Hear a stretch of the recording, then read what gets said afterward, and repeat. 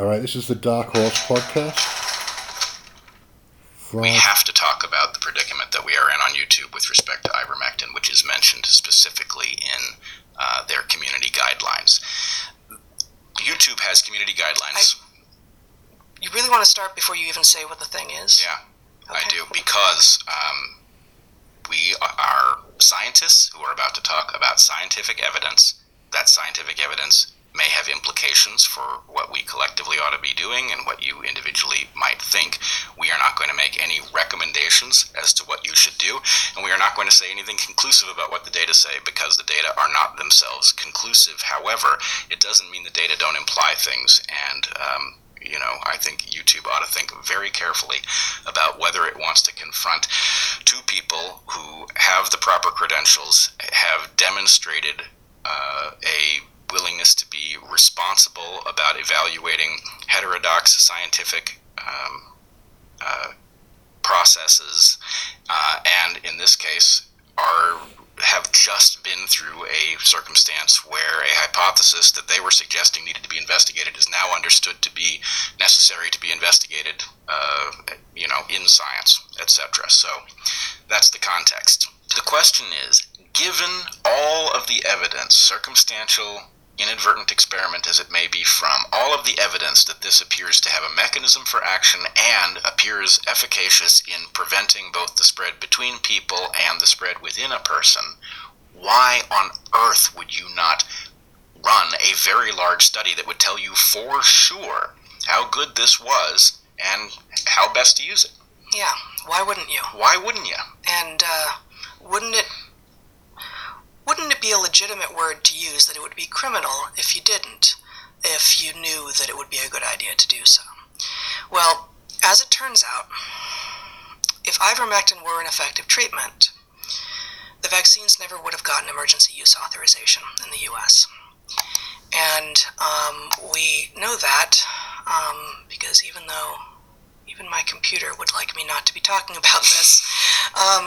Here is, and we'll link to the URL for this, but here is just a downloaded version of the document from the FDA, Emergency Use Authorization of Medical Products and Related Authorities, Guidance for Industry and Other Stakeholders. So I'm going to scroll down. This is from January 2017, expires in 2022. This is still the guiding document. And you go down, not very far, although it may seem like it's going fairly far, and find emergency use authorizations. Where'd it go? I swear it's here. Here we go. Criteria for issuance. Under emergency use authorization, medical products, 1, criteria for issuance. There are a few. It needs to be a serious or life-threatening disease or condition. There needs to be evidence of effectiveness. There needs to be a risk-benefit analysis. And D, there need to be no alternatives. I quote, "For the FDA to issue an emergency use authorization, there must be no adequate, approved, and available alternative to the candidate product for diagnosing, preventing, or treating the disease or condition. A potential alternative product may be considered unavailable if there are insufficient supplies of the approved alternative to fully meet the emergency need." That is not a problem for ivermectin. By not doing the relevant large-scale clinical studies on ivermectin, and thus it not being approved by the FDA for use in COVID, that opens the door for EUAs, for emergency use authorization, for the vaccines that we are now all living with and among. This is stunning. If that is the explanation, then we are talking about something for which I'm not even sure we have a proper term, because... Anger-inducing? It is that, but let's just say this would have elements of malpractice. This would be gross negligence.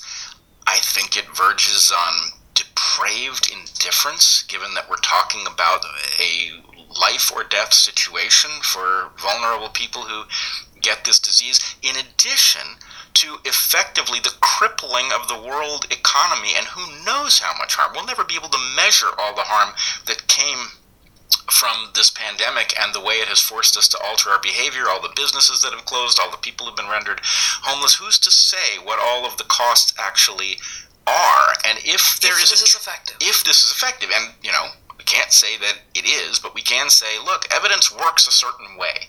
This certainly seems like a whole lot of evidence that points in a direction. And if it were just simply good at treating people with COVID, that would be immense.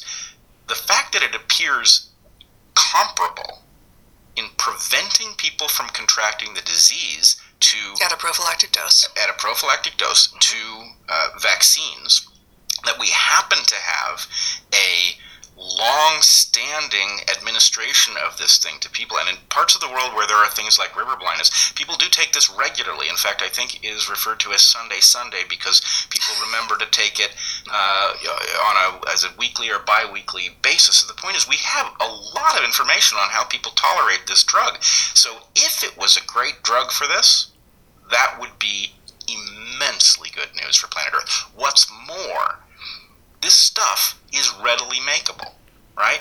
You can make this stuff all over the world, and in fact, it is too readily makeable, probably. Too readily makeable. Now, what do you mean by that? Well, it's been around for a very long time, and it's no longer under patent. No longer under patent, so anybody can make it and not violate.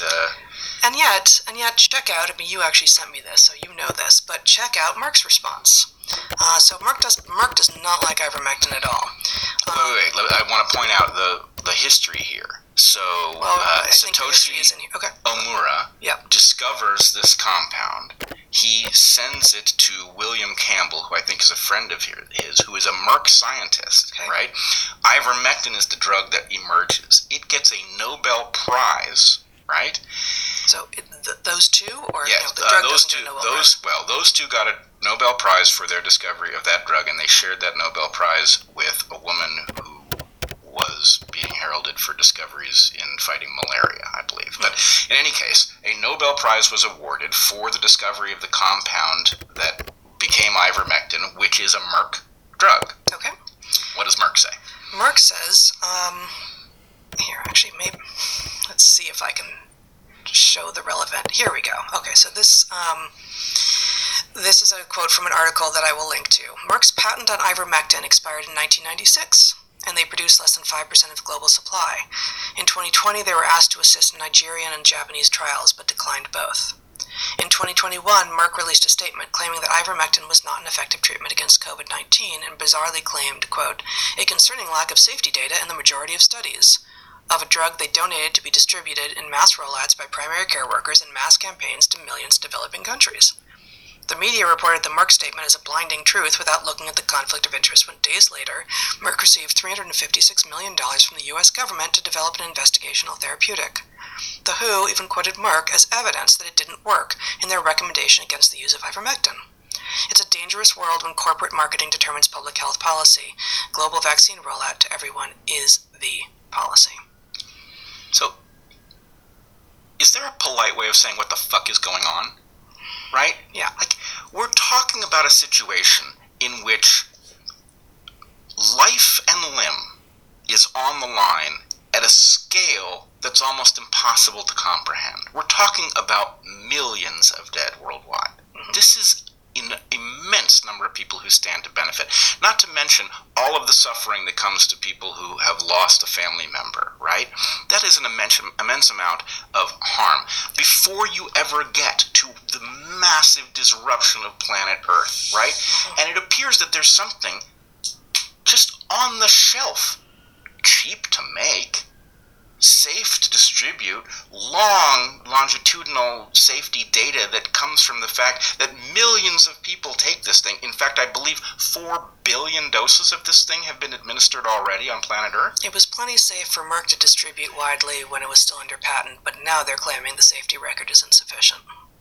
Right, well, that doesn't even make sense. That sentence is in, before you get to the end of the sentence, you've already contradicted yourself somehow. So, yeah, this is just something ungodly is going on. And the idea that not only does it show up in weird contortions of Merck and the WHO, but it shows up in the YouTube community guidelines, thou shalt not, right? What is going on? This is insane. What indeed? So I will also post this Merck statement on ivermectin use, the whole thing, on our show notes. It's not easy reading. It's not fun, but I guess we've already talked about this, but media is all crickets on this, on ivermectin. When they aren't actually saying that there's no possibility of efficacy at all. So we mentioned, I believe, in episode 61, the AP having fact-checked ivermectin, and they concluded without basis that, quote, there's no evidence that ivermectin has been proven a safe or effective treatment against COVID-19. And indeed, that same fact-checking article has about safety. Actually, I think I can get there. Yeah, okay. So this article, no evidence ivermectin is a miracle drug against COVID-19. Wait, I have to stop you right there. Yeah. The more you read this article, well, I have a quote from the crazier it is, but I just even want to point out the title. No evidence that ivermectin is a miracle drug, right? When you're hyperbolic in the second part of the sentence, the fact that you don't have any evidence that this thing is beyond... Yep. This is fact-checking. 2021. This is fact-checking. This is hyperbole garbage is what this is. Absolutely. So the quote, since I will not be able to find it by scrolling down, I'm just going to read it here. In March, an Arizona couple attempted to self-medicate and took chloroquine phosphate, an additive used to clean fish tanks that is also an ingredient in hydroxychloroquine. The woman became gravely ill and the man died. What, pray tell, does that have to do with ivermectin? That is in a fact-checking article by the Associated Press, right, which is then going to be referred to by other media in an article supposedly about ivermectin and its failure to be a miracle drug. Right. Ivermectin... Because a couple of yahoos drank fish cleaner, which is not in any way related to ivermectin. That's proof. A fact check? That's a fact check. It's like so many steps removed, right? The fact check is about ivermectin. Ivermectin exists in context of another drug that people think might work, and then some people bought some stuff that they thought was the second drug, and that somehow implies the first drug isn't any good? Yeah, it's not even, we've talked about this before, it's not even guilt by association for drugs. It's like guilt by association for drugs, and I don't even know what. And actually, I think when we talked about this before, it was 2 episodes ago, episode 78, I quoted from Washington Post article on April 8th, and I'm just going to read this quote again. Again, I'll put the link again in the show notes. With regard to ivermectin, quote, "It's like the new hydroxychloroquine," said Angela Rasmussen, a virologist at Georgetown University's Center for Global Health Science and Security, referring to the malaria drug pushed by President Donald Trump that proved ineffective against COVID-19. Quote, "It would be great if ivermectin did work. It's been around for years and is cheap. But to my knowledge, there is no data that suggests it's good for COVID-19. And of course, that's just thinly veiled code for this thing smells like Trump. And if it smells like Trump, it must be bad. So good people not just can, but indeed must safely ignore this thing. And it's probably better if you mock and deride anyone who takes this seriously as well. Yeah. Right? Just sort of wave your arm in the general direction of like an orange halo over there and imagine it's Trump and put anything you don't like next to it, and boom, your problem is gone.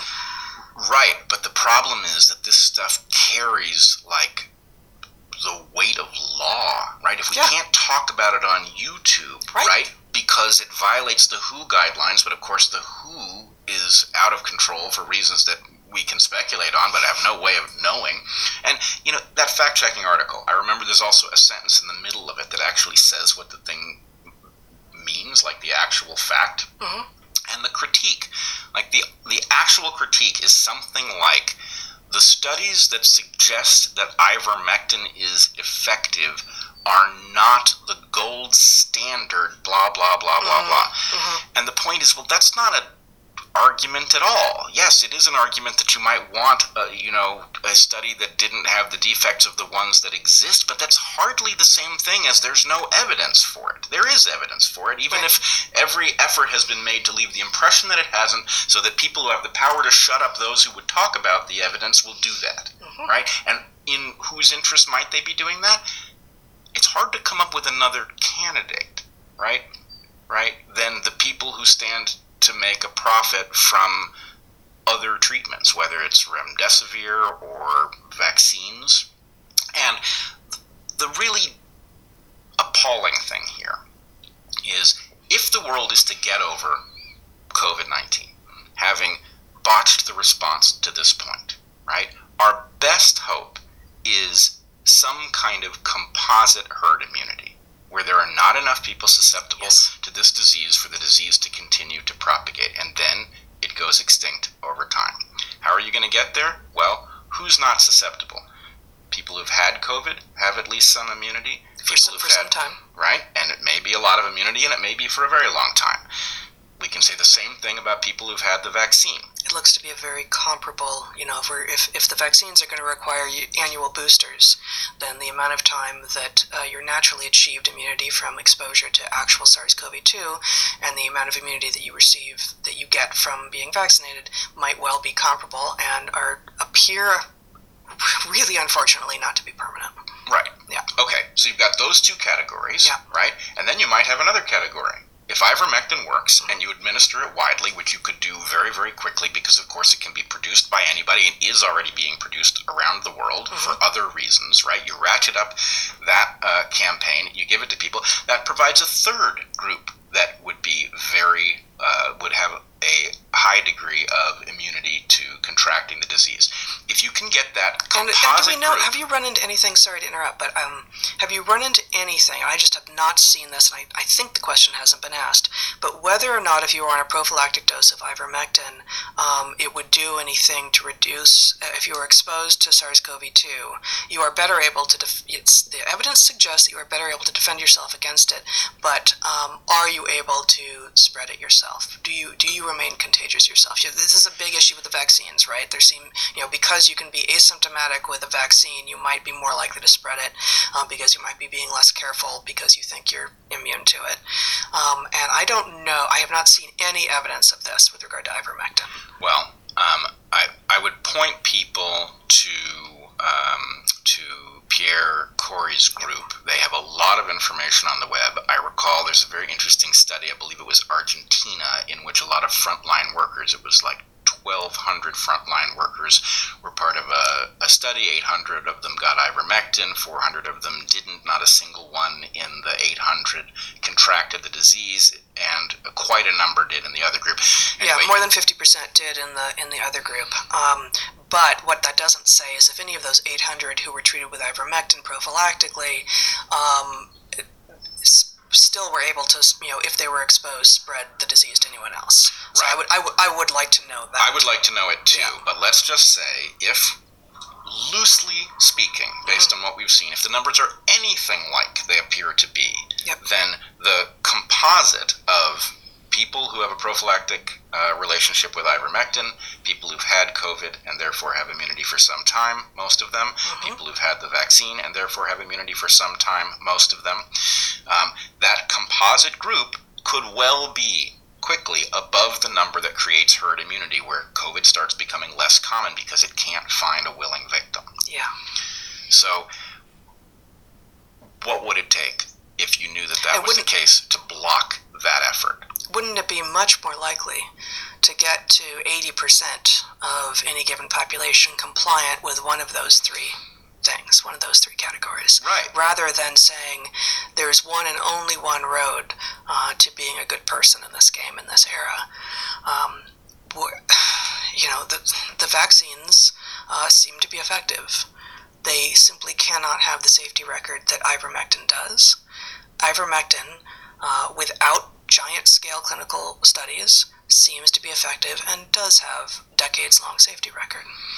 It does, and, I feel weird about this because, we are oddly at the epicenter for various reasons. I think primarily because we are in a position to have fears that are backed by scientific training, right? Our concerns about the vaccines are founded. The hazard of vaccines, for which we have no long-term data, that interact with the immune system in a novel way, right? Those hazards are real. Whatever the long-term harms actually turn out to be, the fact that we don't know what they are at this point is a legitimate reason for us not to want to be vaccinated, right? In light of that, in light of the fact that anybody who follows that same trail of logic might reasonably end up in that same category, not because they're anti-vaccine, as we have said many times. We're as vaccinated as anyone. We are highly pro-vaccine.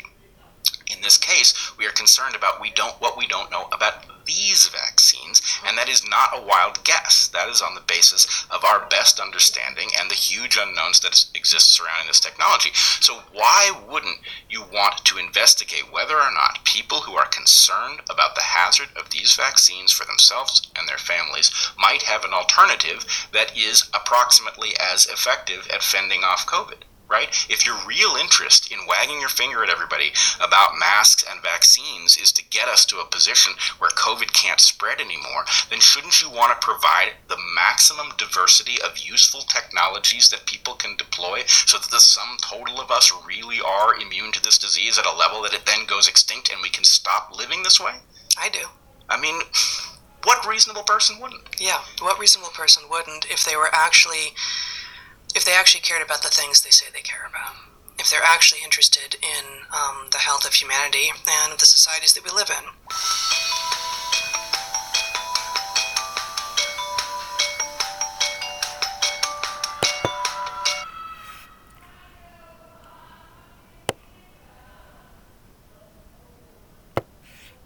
Alright, that was the Darkhorse Podcast. It was an extract from livestream 8080. I like the Darkhorse Podcast. I'm not going to labour the point. They made some very, very good points in that particular extract, and they made them very forcefully, so I'm happy that I found that, and it's the basis of a lot of things that I'm going to be saying from now on for the next few months. I'm going to use that as a reference for the things that I say.